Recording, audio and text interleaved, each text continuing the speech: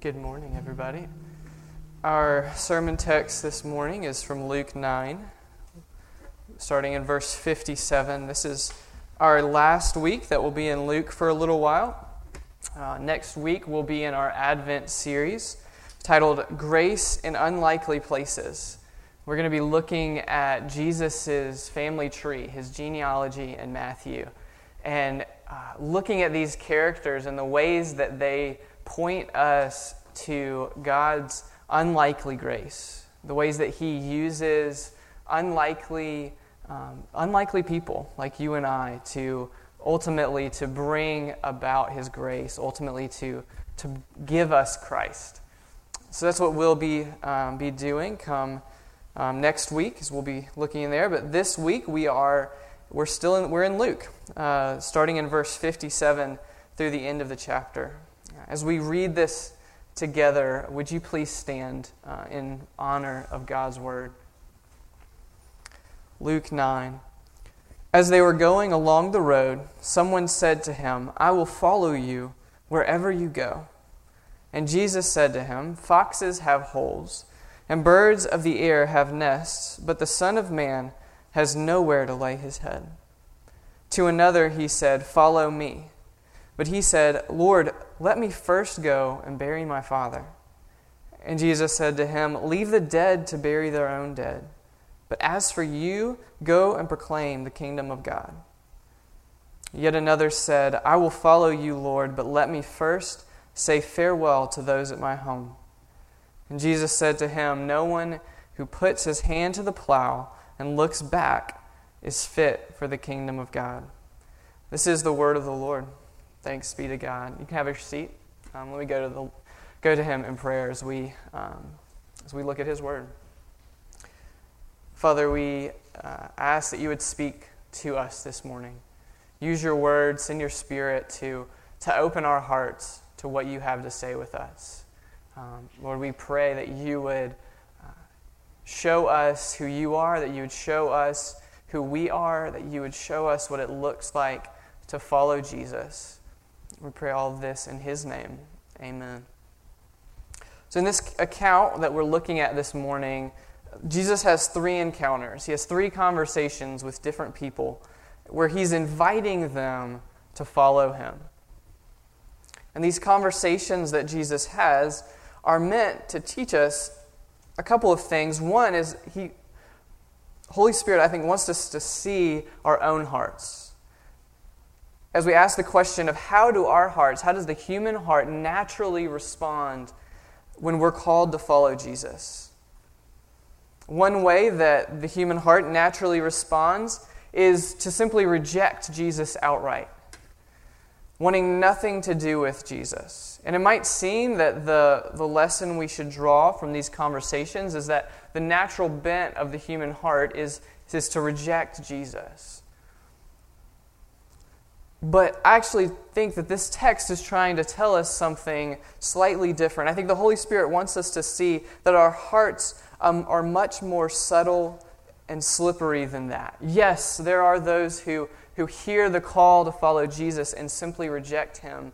But more often, we want to follow Jesus, but we want to do it on our own terms. We don't want it to affect our comfort, our way of life. We want to follow Jesus, but only when it's convenient. I think that's what we see here. We see Jesus calling these men to follow Him. And notice none of them say, "No, Jesus, I'm good." All of them say, "Yes, I'll follow you, but." And that's not how Jesus calls us to follow Him, not on our terms, but on His. Again, in each of these encounters, we see people who want to follow Jesus. They want it, but they want to do it on their own terms. And through these conversations, we get a glimpse into our own hearts and the ways that we seek to follow Jesus on our own terms. That we want to follow Jesus, but we want to do it when it's convenient to us. We want to do it in a way that doesn't mess up the rest of our lives. And so we need to understand what it looks like to follow Jesus on His terms. And so that's kind of the second thing we see in this text is what does it look like to follow Jesus on His terms. So one day this week I was, I think it was Tuesday, it doesn't matter, but had spent sort of the whole day studying this passage, reading commentaries, prepping for the sermon, all that kind of stuff, and was at that point where I was trying to think through how to explain it. And the day was over, I'd put my stuff away, headed into the kitchen because it was time for dinner, and as I was walking out, I heard Becca talking to Eloise, telling her to obey. And what she said was, you need to obey all the way, right away, and with a happy heart. And I was like, there you go. Like, this is my outlet. So that's what we're going to look at, is each of these encounters we see highlights one of those aspects of following Jesus. That following Jesus on His terms means that we follow all the way, right away, and with a happy or committed heart. So we follow Jesus all the way. This first man comes up to Jesus and on his own initiative, it seems, promises, I will follow you wherever you go. And let's start by acknowledging that those are beautiful words. That's what Jesus desires of every one of us, that we would follow Him wherever He goes, whatever it involves, all the way. Following Jesus should be our life's goal. Following Him in terms of seeking to be like Him, following His example of love, of sacrifice. So this is a good thing, but Jesus sees a little deeper. And so He responds in verse 58, Foxes have holes, and birds of the air have nests, but the Son of Man has nowhere to lay His head. Jesus wants this man to know what it is He's promising. If this man wants to follow Jesus wherever he goes, that's great. But this is what that's going to look like. With this response, Jesus is telling the man what his life, what Jesus' life actually looks like. That Jesus' life was one of homelessness. The path that He walked didn't have 5-star hotels along the way. And the implication for this man is that if he wants to follow Jesus, wherever Jesus goes, then the same will be true for him as well. If he chooses to follow Jesus all the way, then he won't have a place to rest his head either. And the same is true today, that if you choose to follow Jesus, if you call yourself a believer, then following Jesus all the way means being homeless in this life. Not literally. Jesus isn't saying that we can't have homes and follow Him. He's saying that this world will never be your home. That you will always be an alien and a foreigner in this life. We've all heard the expression, maybe someone has said it to you, make yourself at home. When Becca and I have you, if we have you over to our house, that is our number one desire, is that you would make yourself at home, that our home would feel like your home as long as you're there. When you tell someone to make themselves at home, what you're really saying is you're saying, hey, get comfortable, relax. We want this to be a place where you can relax and be comfortable, where you can take off your shoes, kick your feet up on the couch, help yourself to the refrigerator right, make yourself at home, be comfortable. Because home is where you're comfortable. The difference between a house and a home is where you can relax. And so what Jesus is saying is, don't get comfortable here. If you get comfortable here, then you aren't following Jesus all the way. If you start to relax and settle in, then you'll stop following Jesus. Believer, we need to stop trying to follow Jesus and make this world our home. Instead, we are to seek those things that are conducive to following Jesus, to seeking the kingdom first. And I think a great place where this often plays itself out is our homes themselves. And I want to commend our church that we have been a church that uses our homes well. Having others into them. I know this season is weird, but see, our homes can either be a way that we sink our roots into this life, or they can be a stopping point, a way station, something that we use to further God's glory. It's not about the size of your house, it's about the reasons why you have whatever size house you have. Right? Do you look to your house as a way to make this world your home, to get comfortable and relax, or is your home a way for you to further God's glory, to further His kingdom?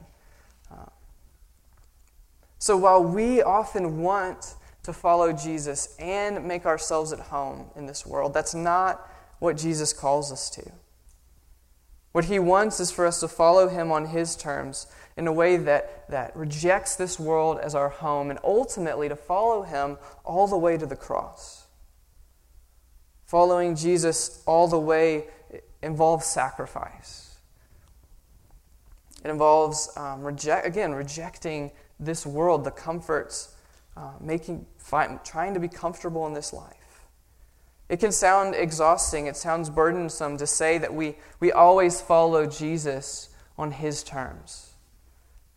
Unqualified commitment is what Jesus expects, all the way, right away, with that committed heart. I don't know about y'all, but 99% of the time, if not all the time, that is not me. Right? I want to make this world my home. I want to follow Jesus on my own terms. Which is why I love that what is abundantly clear in this conversation is that Jesus does not ask anything of us that He hasn't already done. In other words, there's always another side to following. It's the one who leads. The very idea of following shows us that we won't encounter anything that Jesus hasn't already encountered. When this man promises, hey, I'll follow you wherever you go, rather than a lecture on what sacrifice looks like, a lecture on what Jesus expects from this man, Jesus says, the Son of Man, me, Jesus, doesn't have anywhere to lay His head. He shows this man his own example of what the route that Jesus would lead him on looks like. It's the words we sang a few moments ago, right? He leadeth me, He leadeth me. By His own hand He leadeth me. His faithful follower I would be, for by His hand He leadeth me. The point is simply this: there is grace and blessing in seeking to follow Jesus on His own terms. Because when we follow Jesus all the way and reject this world as our home, Jesus comes alongside us with His grace and His mercy. Because there's nowhere that we would go that He hasn't already been. And so we follow Jesus all the way. But following Jesus on His terms also means that we follow Jesus right away. We see this really in both of these next two encounters because both of them say, I will follow you, but first let me do X. They want to follow Jesus in their own timing rather than in His. They want to follow Jesus, but it isn't convenient right now. And when we look at this second encounter, and we kind of focus in on the conversation in verses 59 and 60, we see that it isn't just about the circumstances. Because Jesus says to him, follow me, and his response is simply, Lord, let me first go and bury my father. This doesn't seem like a particularly ridiculous request, right? To go and bury his father first. But it's worth being aware in order to kind of understand this interaction that for the Jews in Jesus' day, that burial was a much longer process than it is nowadays. Nowadays, when someone passes away, we have a funeral within a week or two, typically. Right? It's a fairly short turnaround to bury someone. But back then, burial was a year-long process. It began with placing the bones in a tomb, or the body rather, in a tomb to decay. Then they would come back a year later, take the bones and put them in an ossuary box. And so with that in mind, it's maybe a little easier to understand Jesus' response. We're not talking about a couple of days here. We're talking maybe a whole year. He wants to follow Jesus, but he wants to do it on his own terms. He wants to wait until it's more convenient. But following Jesus on his terms means that we follow in his timing, not ours. When he calls us to something, we don't wait. When we don't respond to Jesus right away, we show that we don't value him like we should. One thing that this has looked like in my life is sort of in the area of faithfulness in terms of a Sabbath, using Sunday as this Christian Sabbath, this day of rest that God has given us, and really commands us to, right? And honor the Sabbath and keep it holy. And this was particularly when I was a student in school, college and then seminary. I would sort of take the weekends off, and then Sunday afternoon would roll around. Monday morning would be knocking. And there were things that needed to get done. So for years, I did schoolwork on what was supposed to be my Sabbath. Now, I realized that we could have a whole other conversation about what is or is not appropriate on Sundays, what it means to rest and to keep the Sabbath holy. And that's not the point here. The point is that I believed that this was something that God was calling me to as a way of honoring the Sabbath, that I was breaking the Sabbath when I did schoolwork, and yet I kept doing it. And my justification was always that I wouldn't be a student forever, right? That I would keep the Sabbath once I was no longer in school. The problem is, what my actions revealed about my heart. It showed that I cared more about grades and striving in my own strength than in resting in my Savior. But more so, you see, the circumstances have changed, but the problem is still there. I'm no longer in school, but it's still a struggle to rest in my Savior on Sundays, rather than striving in my own strength. There's always something that my soul just rises up and says, no, work for it.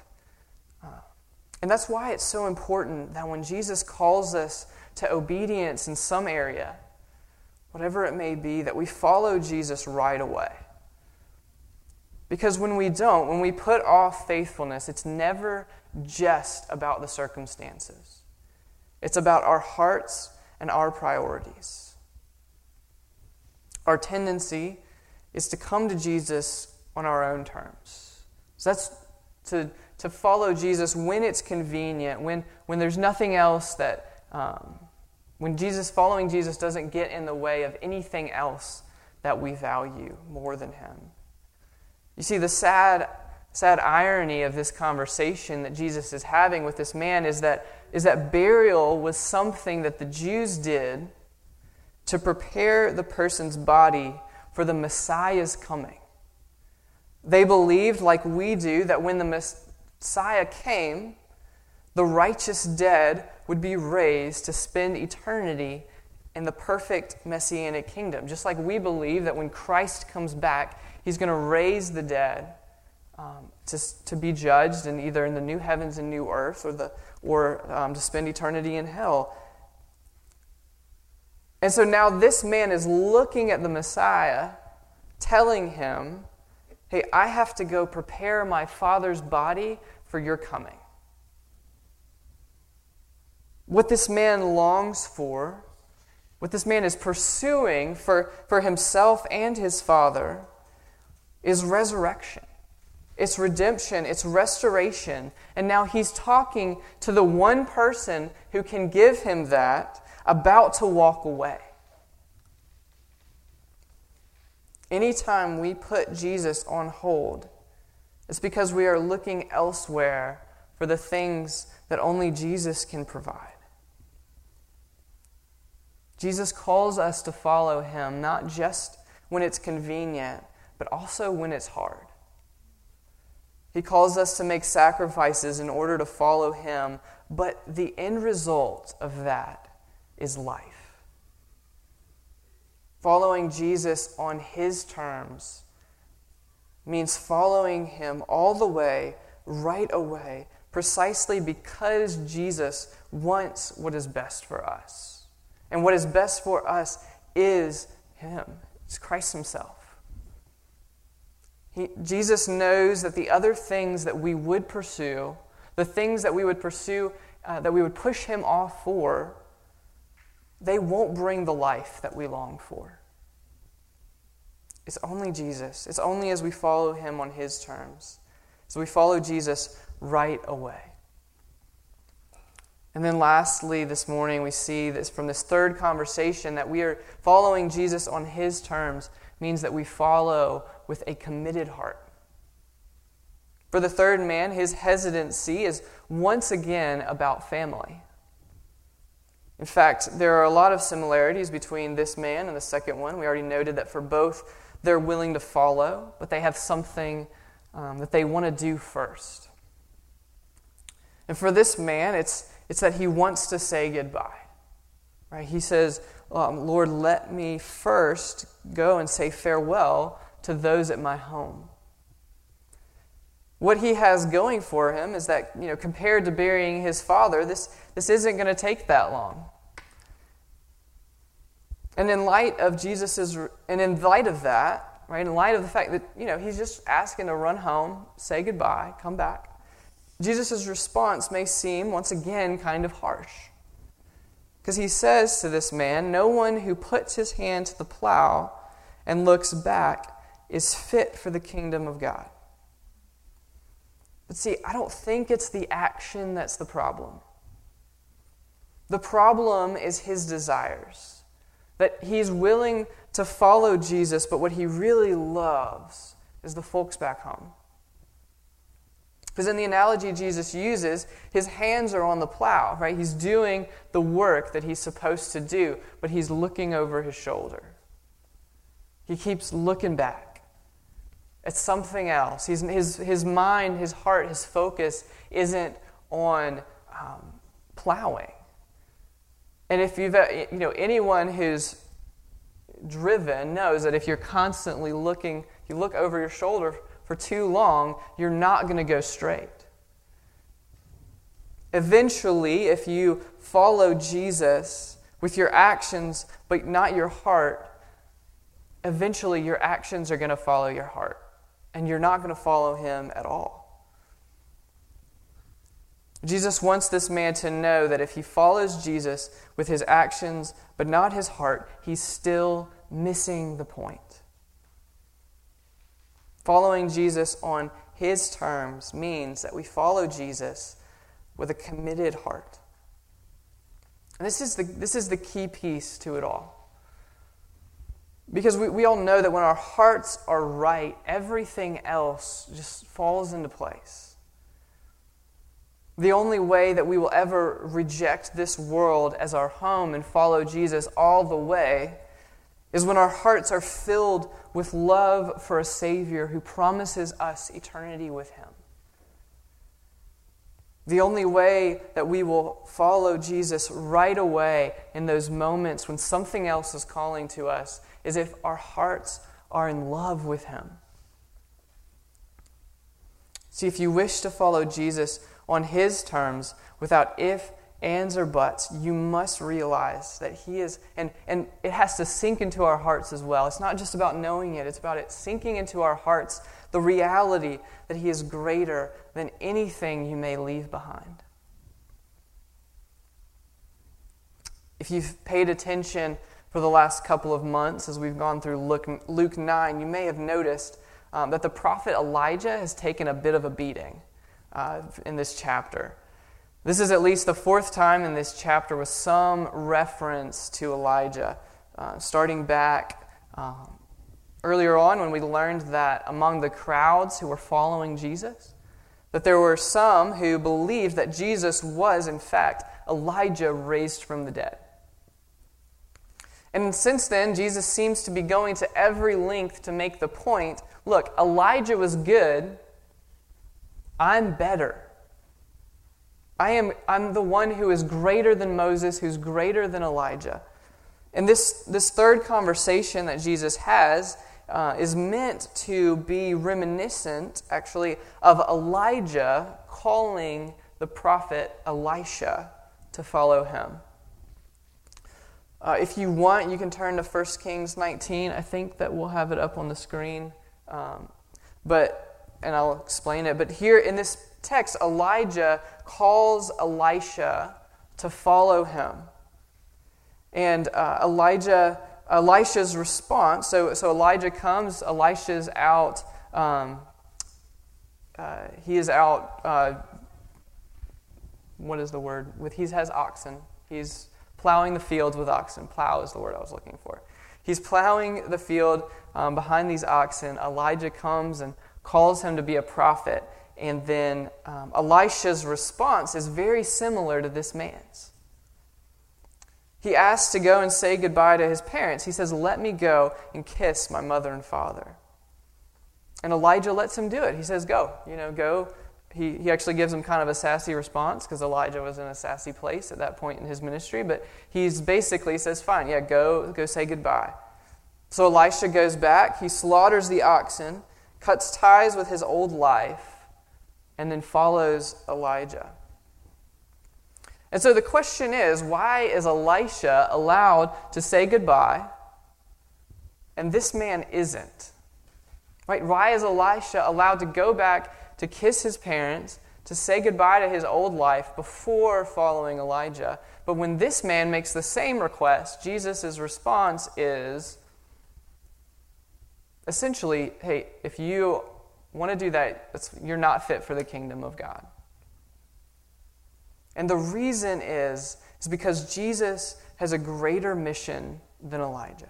Because Jesus is greater than Elijah. And so he expects greater commitment from his followers. Jesus is on a mission that cannot wait. Remember, this text starts by saying that they were going along the road. He is on his way to Jerusalem. He is on his way to the cross. He has a mission. See, Jesus himself is following the will of his Father all the way, right away, with a committed heart as he walks along the road to Jerusalem. And this is what makes Jesus worthy of our unparalleled commitment. What makes him greater than anything we might leave behind is that he purchased our redemption on the cross. He didn't travel part of the way to Jerusalem and then stop. He went all the way. He didn't delay going to the cross. When the time came, he went. And he went with a committed heart that was full of love for his people, for you and I. And it's only as we begin to grapple with this and understand the magnitude of God's love for us that we can follow Christ with a committed heart. Only as we see the depths of God's grace, only that will spark us to follow Christ with the committed hearts that he expects, with hearts that are full of love for him. And so follow Christ on his own terms. Follow him all the way. Follow him right away, whatever he's calling you to, and follow him with a committed heart. But I want to end with the reminder that this isn't about being better. It's not about striving in our own strength to follow Christ. I've grown to love in a very short song, or a very short time, the song that we opened with this morning. "O come, all you unfaithful." Because it gets at the heart of following Jesus. Following Jesus on his terms isn't about having our act together so that we can follow him perfectly. Right? It's not about striving in our own strength to muster up this incredible commitment to Christ so that we can follow him all the way, right away. It's about leaving everything else behind because we know that we are broken and needy and that everything else has only left us wanting.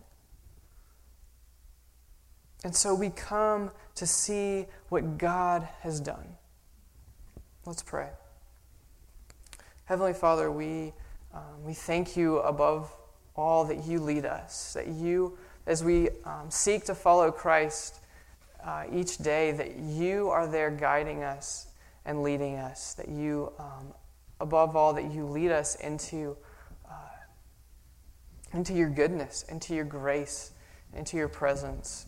Father, we ask that you would help us to follow Christ on his terms, to follow Christ all the way, right away, with a committed heart, that each day we would set aside this world in order to follow you. We pray all of this in Jesus' name. Amen.